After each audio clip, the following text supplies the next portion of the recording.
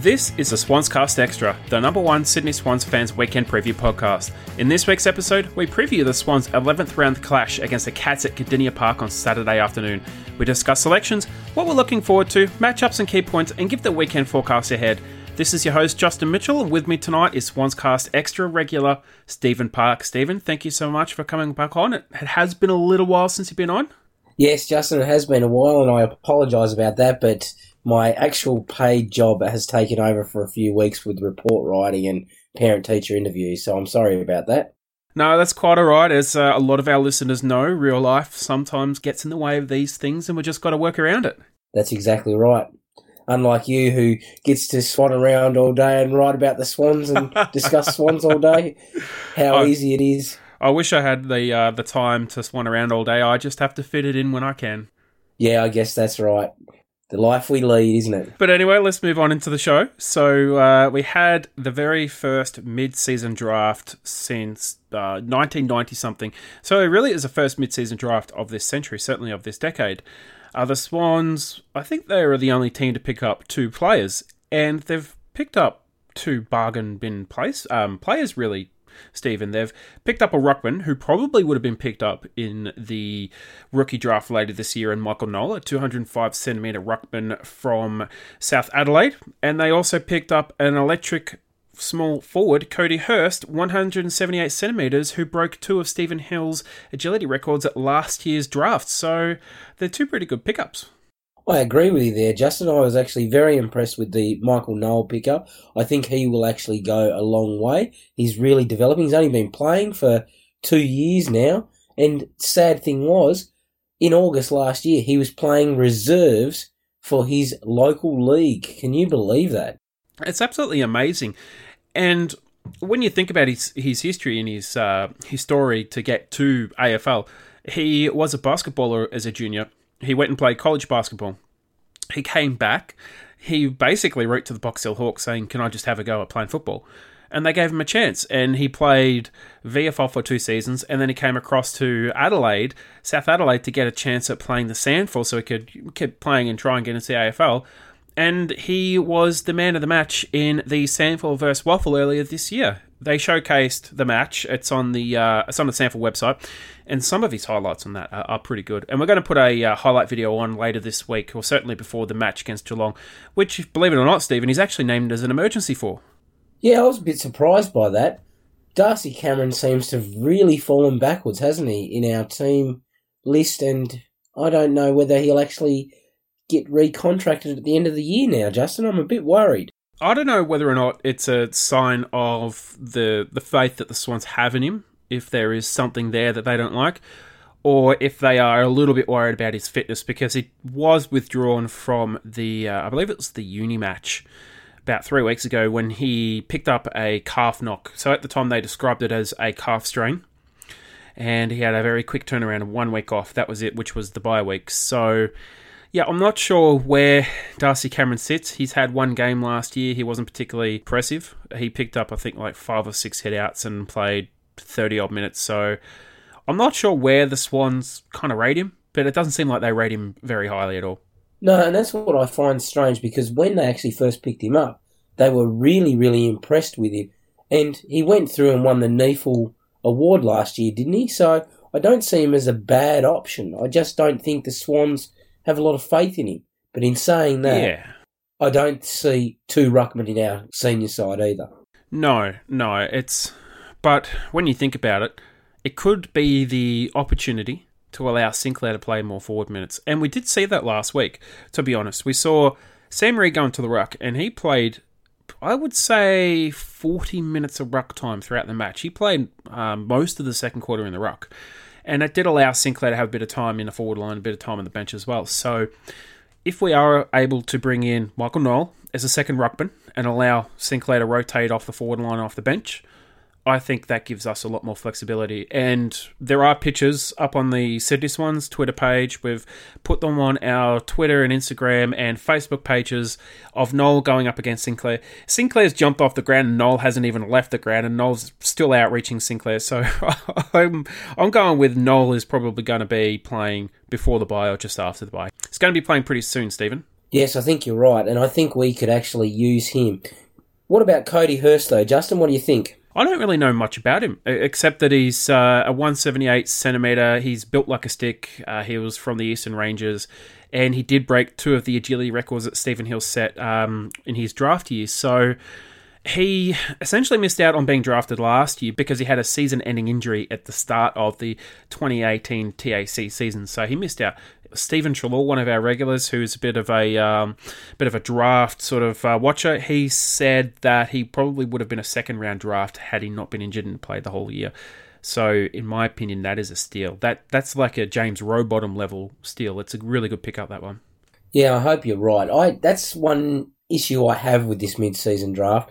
I believe that clubs have actually gone against what the actual idea of it was and picked up young guys who they're basically putting away so they don't have to draft them in the draft as a rookie. They've manipulated it. So we've lost Kyle Dunkley as a father-son pickup. Essendon lost someone through the same situation. I'm just a bit worried that clubs are manipulating it and not doing what it was actually intended for. I like the Michael Knoll pickup. He's an older player.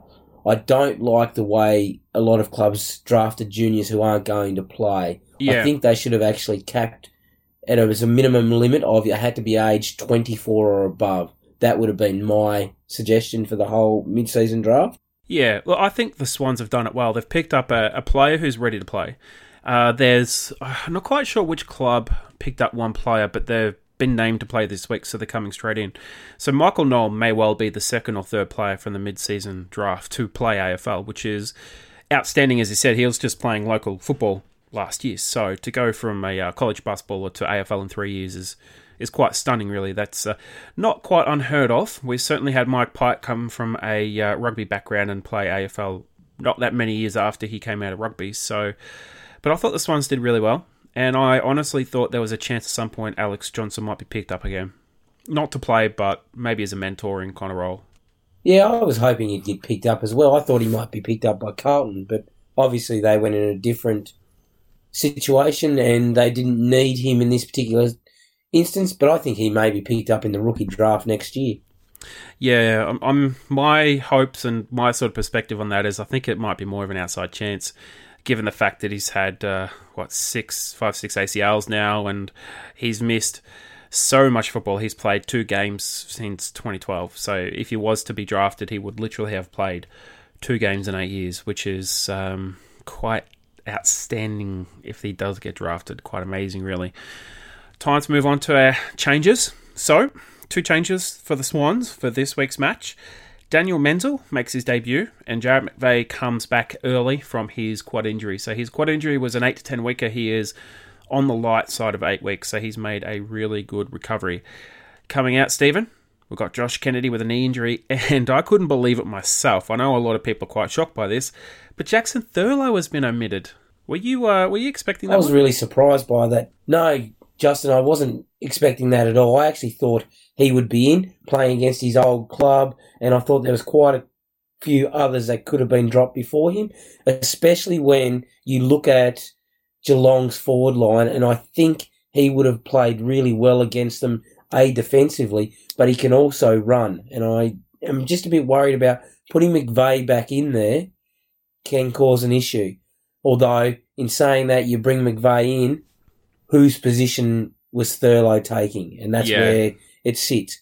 But the other person coming in, Dan Menzel, you were speaking about Alex Johnson with ACLs. How good is his story? Over 4 knee reconstructions, groin surgery, comes in playing his first game against his old club, has kicked 8 goals in his last 2 games in the NEFL, deserves his opportunity. I'm tipping he's going to kick 4 or 5 goals this week. Oh, wow. And if he can actually manage that, that would be quite a stunning turnaround.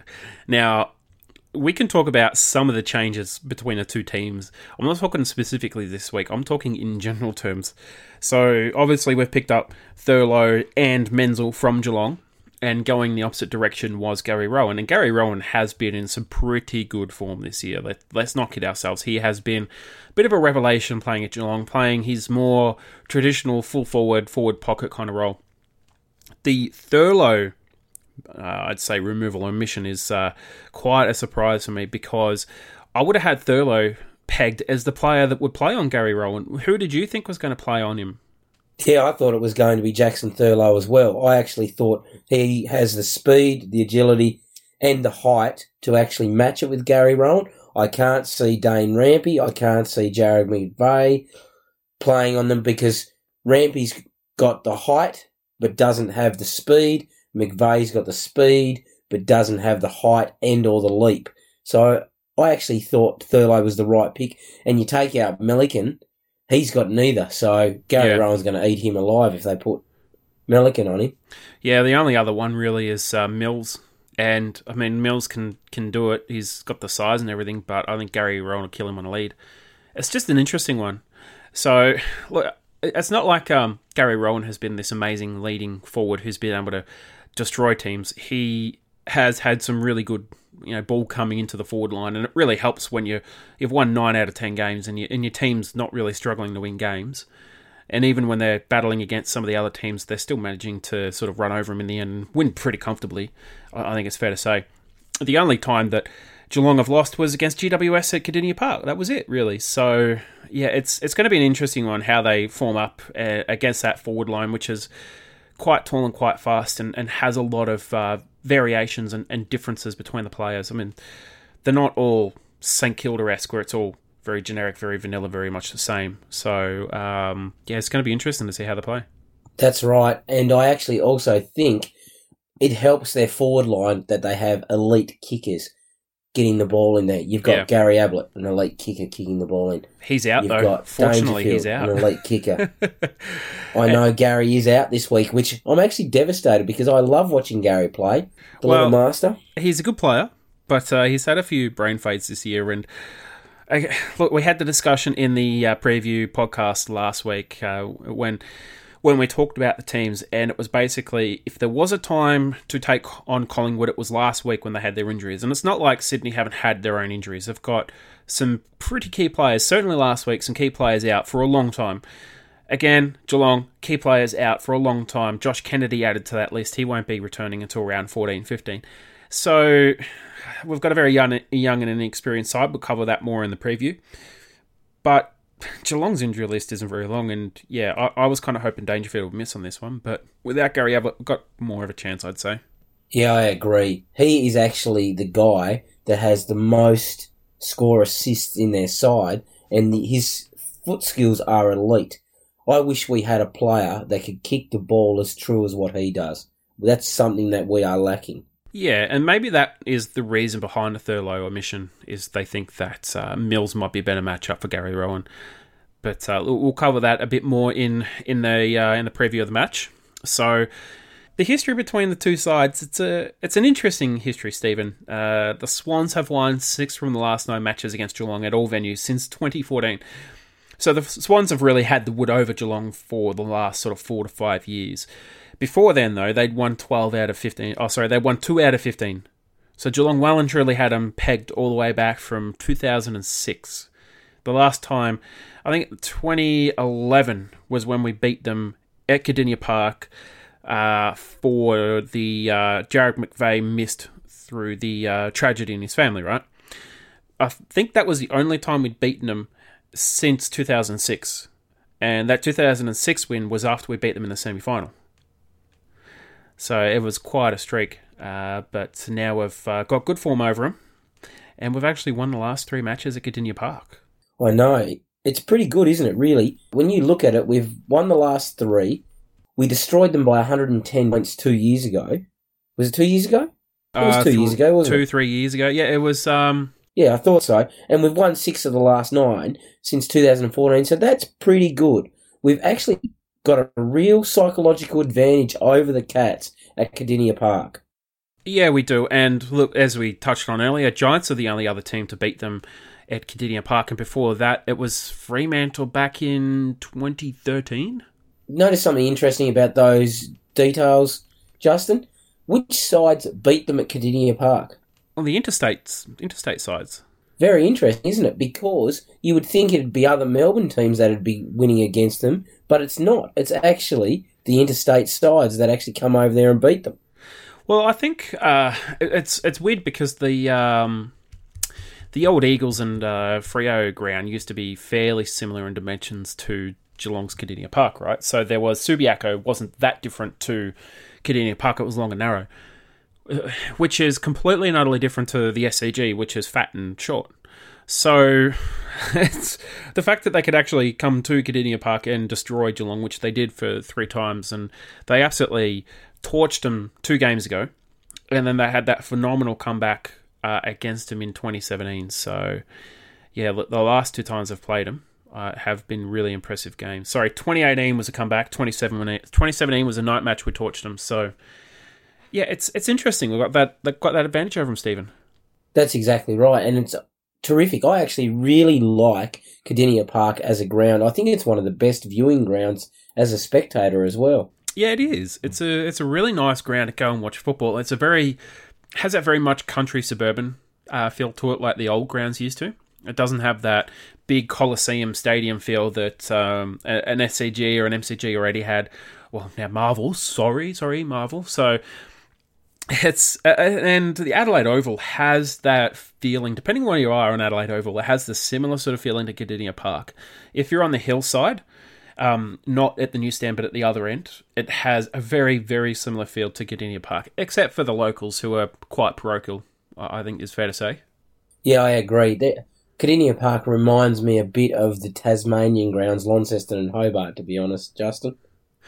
Yeah, it's a good football environment, and I think the Swans enjoy it, and hopefully they can make it 4 from 4, which would be absolutely awesome. But let's talk a little bit about the last game before we move on into this game. I was overseas for this one. I can't quite recall where I was. I think I was I might have been in New York for this one. And I do remember watching it, and I couldn't believe it when we were just 2 points down in the last quarter, and we were in front in the third quarter. Geelong almost kicked themselves out of the game with 8 goals 23, which is absolutely ridiculous. And we kicked 9-5, and we were still in touch, and we nearly had a chance to win it. I actually thought that it was a game where we should have been slaughtered. Yeah. If Geelong had have kicked straight and actually played well, we would have been overrun in that game. Well, the interesting thing is, and I went back and had a look at the stats, and they're not that different. The thing was, they slaughtered it in front of goal, and they really butchered some of their disposals at times, and they turned it over in some pretty bad spots too. But throughout that game, 6 lead changes, we're led at quarter time, and we're level at 3/4 time, and we trailed by just 2 points in the last quarter. Dane Rampy was our best player by a mile. Franklin kicked 4 goals. Sinclair had 35 hitouts, but the amazing thing was Geelong had 30-plus scoring shots. That is huge, isn't it? 30-plus scoring shots is massive. I'm hoping Sinclair can actually do that again with his 35 hitouts. That would be really good because I think he's been struggling in the last few weeks. Yeah, he has. There was a time there when he was down with flu and he was playing some quality ruckman. He came up against Max Gawn when he was basically stricken and probably shouldn't have played, but we didn't really have anyone else to play in ruck at the time anyway. So, yeah, look, he's been up and down. He showed a little bit in the third quarter. He sort of turned it around on Brody Grundy like he did last year. But look, ultimately, he's been fairly down this year compared to what he was last year. So, yeah, we need a bit of a turnaround from him, Stephen. I agree totally. And I actually think we're running him into the ground. He was terrific last year. He's been good to mediocre this year in patches, and then he's been abysmal in other areas. I just think he needs someone to give him a chop out. I'm actually really worried in that Sam Reid looks a better ruckman when he goes in than what Sinclair does, and that really worries me. Sam Reid is actually playing really, really well in the ruck. Yeah, he did actually look really good last week, and it was quite amazing watching him in the second quarter. He beat Brody Grundy a few times in the leap, and Brody Grundy's no slouch either, and when Brody Grundy was getting the hit-outs, he was doing a pretty good job in nullifying the influence that he had, whereas when Sinclair was playing against him, he was just getting absolutely dominated. But he did have a pretty good third quarter, so there was that. But unfortunately, the fourth quarter wasn't much to write home about, Stephen. No, that's right. But in saying that also, Geelong don't have a quality ruckman, in my opinion. No, they don't. And Reece Stanley, he does play some pretty good football at times, and Radigalia as well. And I do recall last year, it was the 22-23 point lead that Geelong had early in the last quarter, and it was Josh Kennedy and Callum Sinclair that really turned that match on its head. Robbie Fox got that spectacular mark deep inside the forward line, and then the Swans kicked 7 or 8 goals to 1. And that was a phenomenal turnaround, completely unexpected, but... Well, Josh Kennedy's not there this week, so it's going to be interesting to see what happens. Maybe that's why they've kept Robbie Fox in this week, because he was one of the instigators in the turnaround last year. Maybe that's the reason. Hey, if he can do that, that is absolutely fantastic. I'm not going to argue with that. No, me either. I hope he can. I do love a Tassie boy in the team. Well, let's look at a couple of the stats between the two sides this year. So it's actually quite amazing when you look at the makeup of the team. So the average ages are 23 each. Average games, Geelong 74, Sydney 69. This is the full squad, not the team that's been announced, but the full squad. Average height, both teams 189. Average weight, both teams 87. This is how close both teams are, which is ridiculous. Disposals, Geelong have 5 more average disposals a game. Kicks, 5 more. Equal handballs, 5 more inside 50s. 1% better at disposal efficiency. They have a lot more. Have a lot more ball inside 50 though. We have 1 more free kick per game. They average 1 more clearance per game. They average 11 more contested possessions per game. And we average, unfortunately, 7 more turnovers per game. Marks, 12 more per game for Geelong. 2 more per game inside 50 for them. But we do average 1 more intercept possessions, and we do average 1 more tackles. So I believe that we're pretty much right at the top there, Stephen, for tackles per game in the AFL. Yeah, I think we are going quite well there. The other stat that's really interesting for me is Geelong has the lowest play-on from marks rate in the AFL at 18.7%, where we're sitting at 32.1%. And the real interesting fact of that is the top 6 teams are going at less than 20% play-on from marks, whereas the bottom 6 teams are going above 30%. What's happened? I thought they wanted to speed the game up, Justin. It seems to be the teams that are playing well are going slower. Well, the scoring's down. The scoring is way, way, way down. So it's better to possess the ball. I guess you could look at teams like Richmond who have that that sort of rolling maul type of football that's very reminiscent of an under-12s game.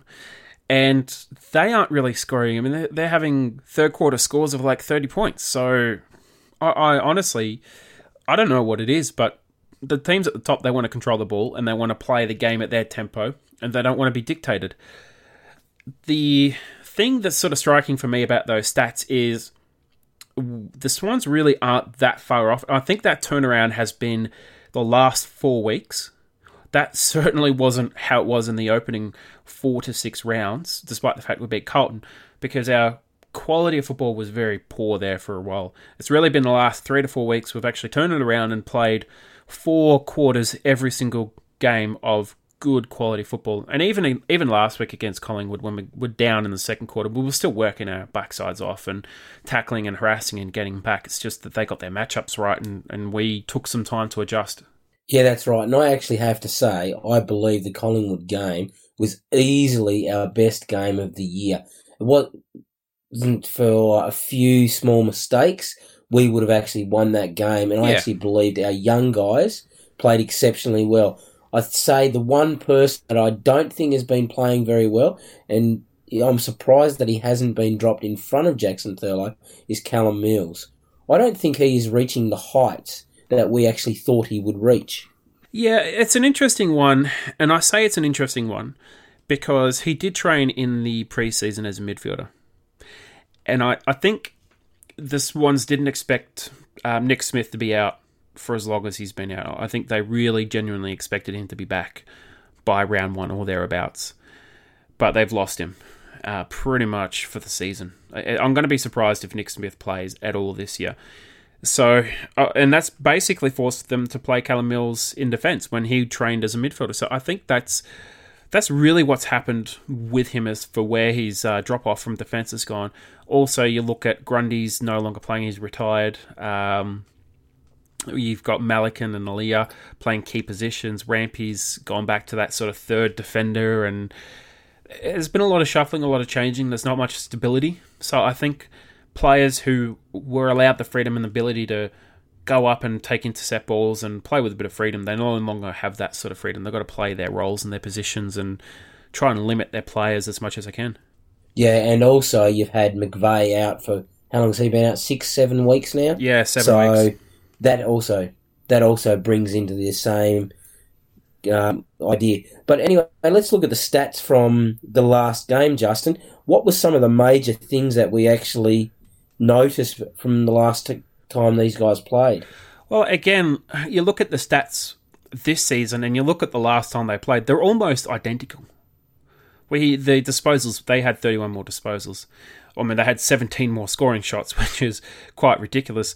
But the hitouts, they had 5 more. We had 2 more tackles. They had 13 more inside 50s, which is pretty typical of the Swans. They usually are down that much. They had 2 more clearances. They had 11 more contested possessions, and we had 1 more mark. So there isn't much difference between how they have performed and how the teams have performed in general this year, and certainly how the Swans have performed against the rest of the competition already in the previous 10 rounds. Those numbers are pretty much spot on for how the Swans have been going this year. Yeah, I agree, and I actually think the Cats and the Swans are very, very similar. They've both got a lot of young guys. They've both got a lot of older guys. The problem we have is that a lot of our older guys are injured, where the Cats' older guys are not. Yeah, so if you look at the goal kicker list, for example, Tom Hawkins is second with 27. Then you've got Gary Ablett, who's out through suspension. He's got 20 goals. Gary Rowan, 20 goals. They're both averaging 2 per game. You have to go all the way down to Tom Papley, and I'm just trying to find him. I had him before. He's on 15 goals. Let me find him. Yeah, he's 28th on the goal-kicking list with 15 goals. Franklin is 32nd with 13 goals. So, yeah, we've had a massive drop-off in the amount of goal kickers that we've had. Not just across the team, but also the contributions. Sam Reid, he kicked 6 on the weekend, and he's 38th with 13. And Isaac Heaney's 39th with 13. So, yeah, there's a massive, massive difference in how much quality and output Geelong are getting and how much Sydney are getting. Certainly in the goals. That's exactly right. And I think that comes down to our scoring ability, but the way we kick the ball into our forwards. Yeah. If we're not kicking it in well, they can't take marks, they can't kick goals. This is why we're struggling so much. Geelong is having a lot more inside 50s, and they're scoring a lot more easily because of the way they play and their standard of play. They're also scoring much higher than a lot of teams too. Yeah, they don't have a very big contested game. So their biggest contested ball winner is Tim Kelly with 131. He's averaging 13 per game. And that is really phenomenal for a second-year player. Then we have Luke Parker with 123. Unfortunately, Josh Kennedy, who's out this week, he has 115. And George Hewitt has 113, averaging 11.3. The next Geelong player is Patrick Dangerfield on 111, averaging 12 per game, and then you've really got to go down to a fair way down the list to Isaac Heaney on 94. So, look, Geelong on that list, on the contested possession list, are not represented at all. Certainly not as much as Sydney are, but, I mean, as you said earlier, they're not playing on that often. They're controlling the ball quite a lot. That's exactly right, and they're deliberately doing that because they know where their strengths are, but they also know where their weaknesses are, because they are not a good contested ball team now that Selwood's starting to drop off and hasn't been playing as much. Scott Selwood's not getting a game and so on. They've lost that contested edge, but their skills are outstanding. Yeah, exactly. And the amazing thing is, for the player tracker, the top 3 players, Gary Rowan, he's 35.3, and Jordan Clark at 35.2, and Lance Franklin at 35.2 this season. So they have a very quick team, and we kind of don't. It's going to be interesting to see how we sort of line up on them, Stephen. That's exactly right, and I don't think we've got anyone that's really quick. I think Ryan Clark's probably our quickest player. Yeah, he is. He's pretty quick, but it's just going to be interesting to see how they stop that easy quick ball and that quick transition, which Geelong can get. They can go end-to-end very quickly and very efficiently, so it's going to be interesting to see how we stop that. That's for sure. All right, well, we're just going to take a quick break, and we'll be back right after this. Welcome to Intermission.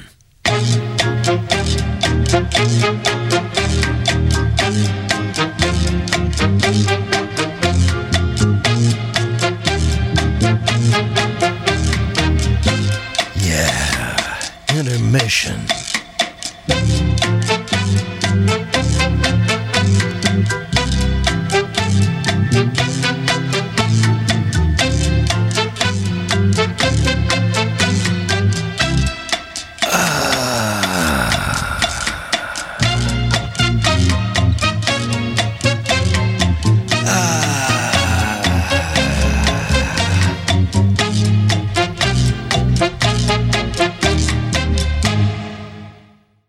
And we are back. So now it is time to go through our Player of the Year votes. So we got some votes in from our fans this week, Stephen.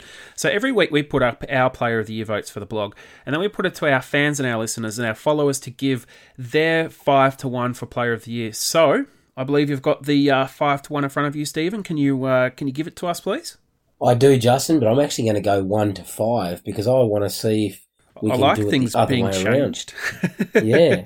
So 1 vote went to the magnificent Ollie Florent. 2 votes went to the outstanding, and I would have actually given this guy the 5 votes because I thought he was outstanding.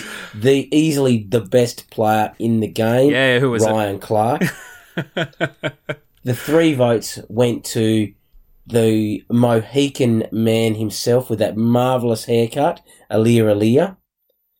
The 4 votes went to the captain courageous, Luke Parker, and the 5 votes went to Mr. Obvious, Sam Reid. Yeah, I mean, you can't really go past it. 9 marks, 6 of them contested, 5 of them inside forward 50, 6 goals, 7 hit-outs, and a bunch of contested possessions and clearances. He was absolutely phenomenal. He had the top-rated AFL player rating of the round, which was just under 30. And still, Triple M didn't put him in for their top 3 players of the round. Are you serious? I am serious. They had a poll on Twitter. They ran who was the best player of the round. They had Todd Goldstein, Gunston, and the player from Richmond, Bashahuli. Wow, that's amazing. I would have said Goldstein, yes. Not by a mile. I would have said Gunston, yes, but Reid would have been my 3rd because I thought Reid not only did it in front of goals, he also did it in the ruck and around the ground, just like Goldstein did. Yeah, exactly. I was quite surprised that he didn't even get a look in. It's not often that a guy kicks 6 goals and goes into the ruck and still does pretty well. But look, our leaderboard, we've still got Josh Kennedy out in front on 20, but his massive lead is now cut to just 2 votes. So, co-captain Luke Parker is on 2nd place with 18 votes, and the 3rd co-captain, Dane Rampy, comes in with 16 votes. Isaac Heaney is still tracking on 13 votes, and Oliver Florent jumps up to 5th place with 12 votes. So Isaac Heaney, he's been tracking there for quite a while, and at one point he was 2nd behind Kennedy by about 5 or 6 votes. So it's interesting, and with Kennedy missing for the this match, the next match, and potentially round 14, so he's missing 2, potentially 3 matches, there's a chance that Kennedy might slip into the pack on this one, Stephen. That's exactly right, and I actually think it'd be good to see someone else come up and then Kennedy have to work his way back into the lead. I'd really like to see that because Kennedy, realistically, has been our outstanding player over the last 4 or 5 years. I'd like to see someone else take the mantle and then him have to work hard for it. Well, I mean, let's face it, he's been our outstanding player for the last decade. Since we brought him in, he's been pretty much thereabouts since 2009, 2010. He hasn't missed a beat at all. That's true. Yeah, he probably missed a beat in that first year. He was a little bit iffy for a little bit, And then he's just turned into this machine, hasn't he? He has, He'd be easily one of the most consistent players over the last 10 years. And he's rarely missed games either. He's a very very robust player, so he's got longevity. He could keep playing for a couple more years. We've always been a bit wishy-washy when he could finish up. Hopefully he doesn't finish up for another 2-3 years, because he looks like he still has the physical capacity and ability to keep doing it. Yeah, sadly though, age catches up with the best of us. Yes, and injuries, so hopefully this is the only injury he suffers for quite some time. That would certainly be good. Speaking of old men ripping it up, old man McVeigh, he's killing it, despite the fact that he's getting a bit long in the tooth. He's aging like a very fine wine, Stephen. Yes, well, I hope so, and I hope he comes out and he plays really well for the rest of the year. Now, Justin, the question is, do you think he'll play on next year if he has a good second half of the year? If he is injury-free and his body feels good, yes, he's going to put his hand up and say, I can do another year. I would be shocked if he retired. In saying that, if he did retire, I'd want him to go straight to coaching. For the Swans. Yep. No one else. That's right. Here's my grand prediction that is going to happen over the next 2 years, Justin, if they do not bring the runners back. Here's my grand prediction. Every team will have a playing assistant coach within the next 2 years if runners are not allowed back out in the ground. Yeah, it's a good one, and it's something that we have discussed quite a few times offline. Certainly, we have our own SwansCast chat, and we discuss a lot of these issues and what can happen. And we have talked about the fact that McVeigh is, in essence, a on-field coach. Kieran Jack was brought in to play that role earlier this year, but the thing with Kieran Jack was his body didn't allow him to play. So he was only playing 60 minutes a game, and he broke down. Every time he's played this year, he's broken down. McVeigh, though, over the last 2 and a bit years, he's averaged 20-plus disposals. He's been a phenomenal player for us. And I still remember back in 2017 when we were still struggling, he did his hammy and kicked 2 goals against North Melbourne with a bung hammy. I think that just shows the character and the strength of the person. Yes, I agree with you there, Justin.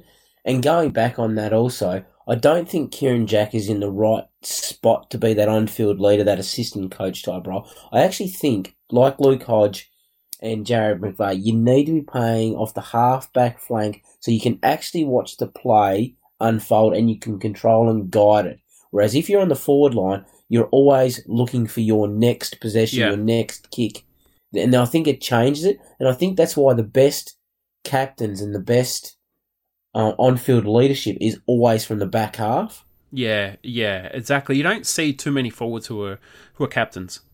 And you don't see too many forwards who win accolades, mostly because the game, they are kind of chasing the game. They don't get a wide view of the game. They can certainly help in their own area, but when you look at your Luke Hodges, Trent Crode was regarded as a leader back at Hawthorn and Fremantle when he played. Fremantle had quite a few good players, the McFarlanes and whatnot, who were considered great leaders without even being captains or when they were captains. Your McVeigh, who's been a defender for years, he was a defender even as a captain. A lot of these players, you're right, they see the game in front of them and they can predict things and they can sort of guide their players and help coach players and certainly set things up, which is really important. When we talked to Ted Richards earlier this week, we talked about the fact that the New England Patriots have been able to defy the odds for so long, and Tom Brady, who's a quarterback who's 40 years old, is still playing the highest level football in America. And can, Jared McVeigh last to 40? I don't know, but the way he's playing, I'd want him to keep him out there and certainly keep doing that leadership and on-field coaching role. That's exactly right, and I believe if the way football is going, it will actually end up being you'll have a playing assistant coach that will be your 36, 37, 38-year-old who will be playing from that half-back flank, back pocket type role, doing that particular thing, which will be guiding those players and structuring up the field and be making the changes on the ground because the coach can no longer do it. Yeah, and look, obviously we've got to preface this with the fact that he's still got to be able to play at a high level. We can't carry him. So he has to contribute, and he has to contribute strongly, and he has to be able to do his role. And it's been quite amazing that with the fact, like Luke Hodge, they have lost a bit of pace. They've lost a little bit of physicality. but the way they've been able to adjust and adapt to the football as it's changed. And Heath Grundy was a massive example of this. He wasn't the quickest player, and over the years he seemed to lose a little bit of pace, and the forwards seemed to be a bit quicker, but he was never beaten. And if he was beaten, he wasn't beaten easily. Only just. Like, how many forwards really got on top and absolutely killed him? Not many. That's exactly right. And someone said, I think it was Nick Rewalt said on AFL 360 the other day, players like Jared McVeigh, Heath Grundy, they're rarely beaten and they always come out on top. You may get on them once, but you can never get on them 2, 3, 4 times in a row because they work it out and they get their bodies in the right position and they know what they're doing. And when they lose a bit of pace, they make up for it in their tactical nous.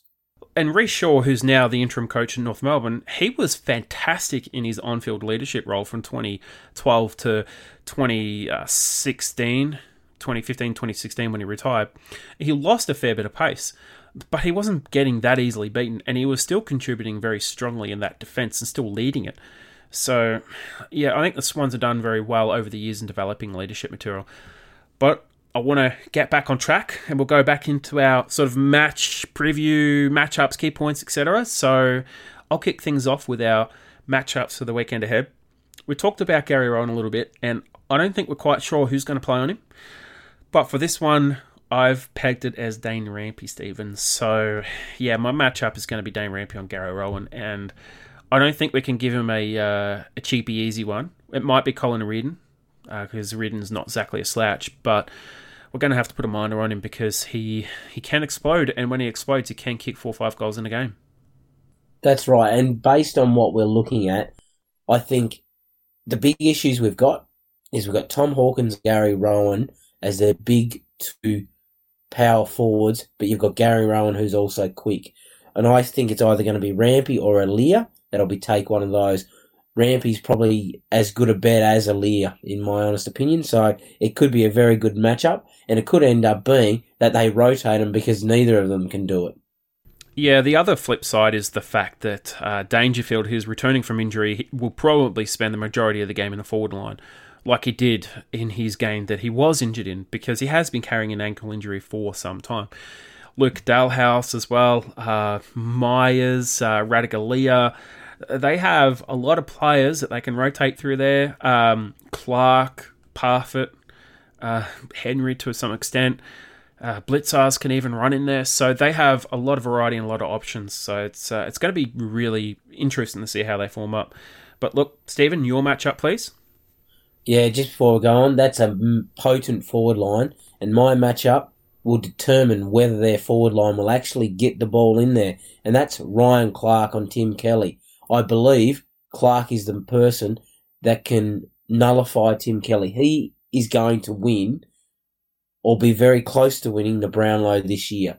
He is a gun, Tim Kelly, and I think Ryan Clark is the person to stop him, because I reckon they'll tag George Hewitt with somebody, and Hewitt tagging somebody while he's got a tag is not going to work. No. Ryan Clark has demonstrated over the past 2 weeks he's got the ability to tag people out of games very, very well. Yeah, he might be doing that rotating role on Dangerfield and Kelly when they're in the midfield. And he's done a pretty good job. I mean, he shut down both Shaw and Higgins and Steele Sidebottom. They had 4 disposals each at half-time. And that is ridiculous. They are 2 of the most damaging players in their respective teams.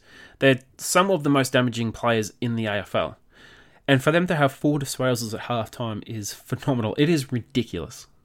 That's exactly right. And the thing with that was, Ryan Clark basically stayed in the midfield or on the wing for the entire game for the Swans last week. It was only when Steele Sidebottom went into a forward pocket that he actually started to get some possessions. So that was obvious that he was going to get possessions then. Ryan Clark did an amazing job. When Steele Sidebottom was in the middle, Ryan Clark was in the middle with him.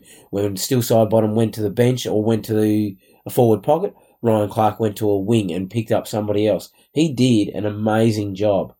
Yeah, he really did. And he showed he's not only capable of winning the ball and stopping other players, but he has the elite fitness to keep playing. And he played a lot of minutes as well. That's exactly right. The only concern I have with Ryan Clark, and I don't think it's a major concern at this particular point, is his kicking skills let him down a little bit, but his hands are very, very good. Yeah. close. When I watched him against North Melbourne, his hands are outstanding when he's in a pack. Yeah, he's really shown since he's come to the Swans that he can certainly win the ball and dish it out, which is really crucial. Obviously, we had Tom Mitchell. A couple of years ago, he left, and his hands have been phenomenal for years. Key point, Stephen. So my key point is we have to stop Geelong's explosive pace out of the pack. We've got to make it a real scrimmage game.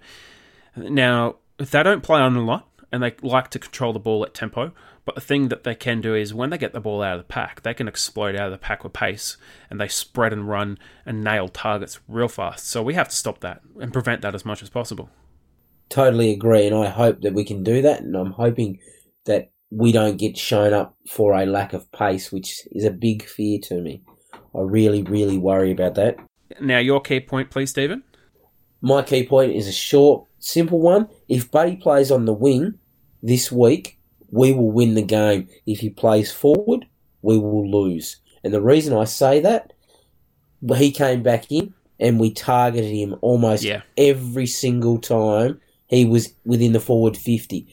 When he is up the ground, we are less likely to target him and we actually look for other avenues. So I believe putting him on the wing and allowing him to do a Gary Ablett role where he kicks the ball into the forwards gives us a much better chance of A, marking the ball, and B, scoring. Yeah, it's been an argument for a very, very long time, and you can go all the way back to 2013 when Hawthorn knew they were losing him. They knew they weren't going to be able to keep him. They wanted to change their forward line to have life after Franklin. What they do, they put him on the wing and he still kicks 60-plus goals. That's exactly right. He can still do it. Yeah, it's a question whether or not he's fit enough or he's got the agility anymore to do it. But his field kicking is still elite, and it's still like top 10, top 15 in the league. There aren't that many better field kickers than him. The only forwards that are comparable is Joe Danaher, and his field kicking is phenomenal. But he's been out injured for practically the last 3 years. So, yeah, well, if we can get him on the wing and get him using the ball, there is a very good chance that he's going to set some scores up. That's exactly right. And I actually believe if he played on the wing next year, and so the rest of this year and next year, he could actually do a Matthew Richardson and almost win the Brownlow, or go a bit step further and actually win the Brownlow. Well, Richo kicked 10 against I think it was against the Swans or someone. I can't remember who he kicked 10 against, but he did that playing from the wing at 1 year. So, yeah, a turnaround from that would be absolutely phenomenal. But predictions time. My prediction for the weekend is, I know he's been named in defence, but I think Blitzars will tag Hewitt. What makes you say that? Well, I suspect that Hewitt's going to go into the middle and he's going to dominate. He's going to start getting a lot of clearances and a lot of contested ball, and they're going to put Blitzars onto him in a tagging role because he's of a similar size and physique. He's a bit bigger and a bit quicker. You're probably right, and I reckon you're right there with Hewitt as well. I think Hewitt will be the person that takes over from the Josh Kennedy role. And now your prediction, please, Stephen. Mine's Swans related, but not actually Swans related. Mine's a short, simple one again. Rhys Shaw will win his first match as coach. Love it, love it, love it. Who are North playing this weekend? Richmond. Yes, please. Yeah, go for it, Rhys Shaw. Yes, and it's Friday night, so get on it and cheer home Rhys Shaw and make sure he wins. Yes, it was actually very interesting watching his press conference and the language that he used, and I think that's, for me, it was telling. You didn't really have to read between the lines. You just have to sort of interpret what he said a little bit. But basically, he said, I'm not Brad Scott. I won't be talking to the group like Brad Scott. I'm a little bit quirky, and I'm going to talk to him and be a bit more friendly. So it was clear that Brad Scott wasn't getting any reaction from the players for a lot of the season. And they played putrid football for many, many quarters of the season so far. So I think it was clear that he'd lost the players and he wasn't getting any response from them.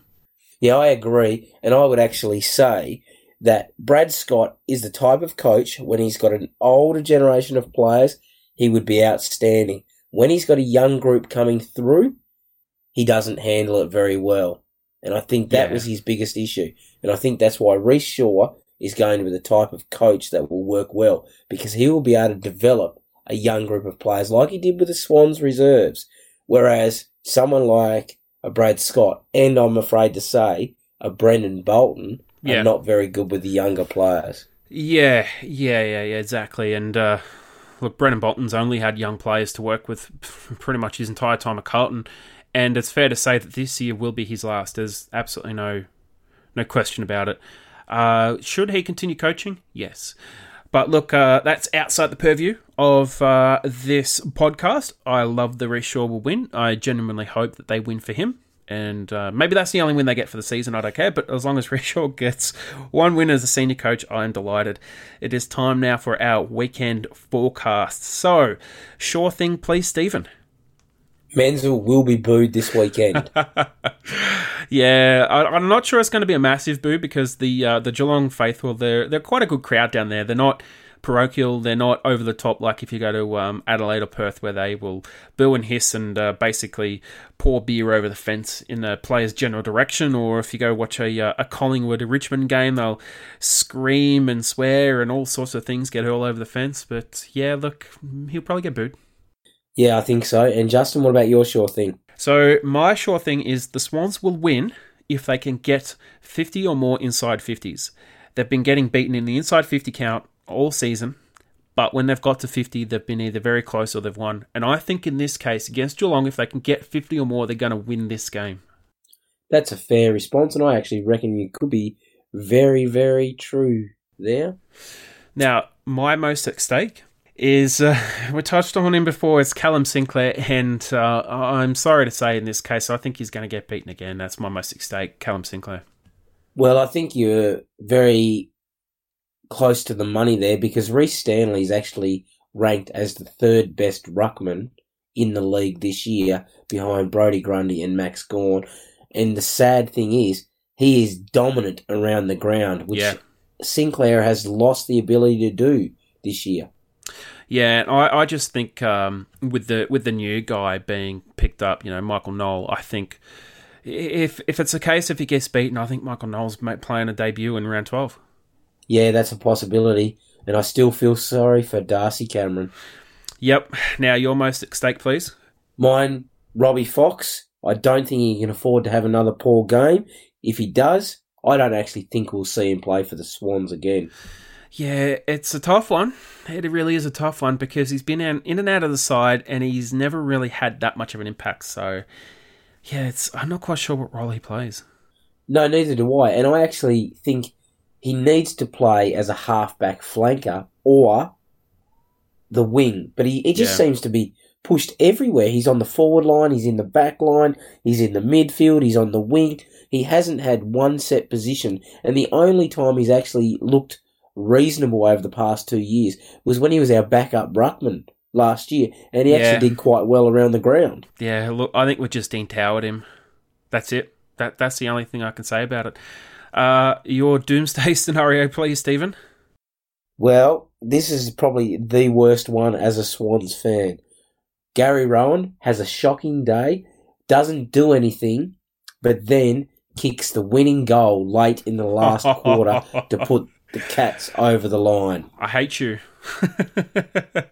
Yeah, that one would be a bit of a heartbreaker. My doomsday scenario is very, very similar, cut from the same cloth, really, except mine's at the opposite end. Gary Rowan kicks 5 goals. Gary Rowan kicks 5? That would be a doomsday scenario for us because we cut him, and then it'd be basically in the top 5 goal kickers in the league. I know, wouldn't that be sad? And it shows a lot about using a player to their potential. Yes, we would be very much egg on face if that were to happen. We'd be looking at ourselves going, yeah, this was not a good move. Because he didn't want to leave. And I think that's where I'm going to leave it. He just didn't want to leave, and I'm not going to say any more on that topic. That's right, and let's let that one go because we've done it. We let him go. We let him go. Stephen, thank you so much for coming on. It's been great having you on again. Thank you, Justin. It's a pleasure, and I'm hoping I can get back into a normal routine now. Reports are over, and I'll be able to be on more frequently. And we must put a bit of a note at the end of the show. We must have to sort of forgive Stephen's noise. He's unfortunately a little bit sick at the moment. He's inherited the cold from his 2-year-old son. So make sure you give him our love for your cold, please. I certainly will. That's the worst thing about having toddlers running around the house. No question about that. As always, you can follow us on social media with the tag The Swans Blog. We are on Twitter, Instagram, and Facebook, and we also have the tag SwansCast Podcast on Facebook. So get on there, follow us, like us, leave us a review. You can always send us a message with the hashtags SwansCast and SwansCast Extra throughout the week. We'll be back on Sunday after the match. So until next time, go Swans. Go Swannies.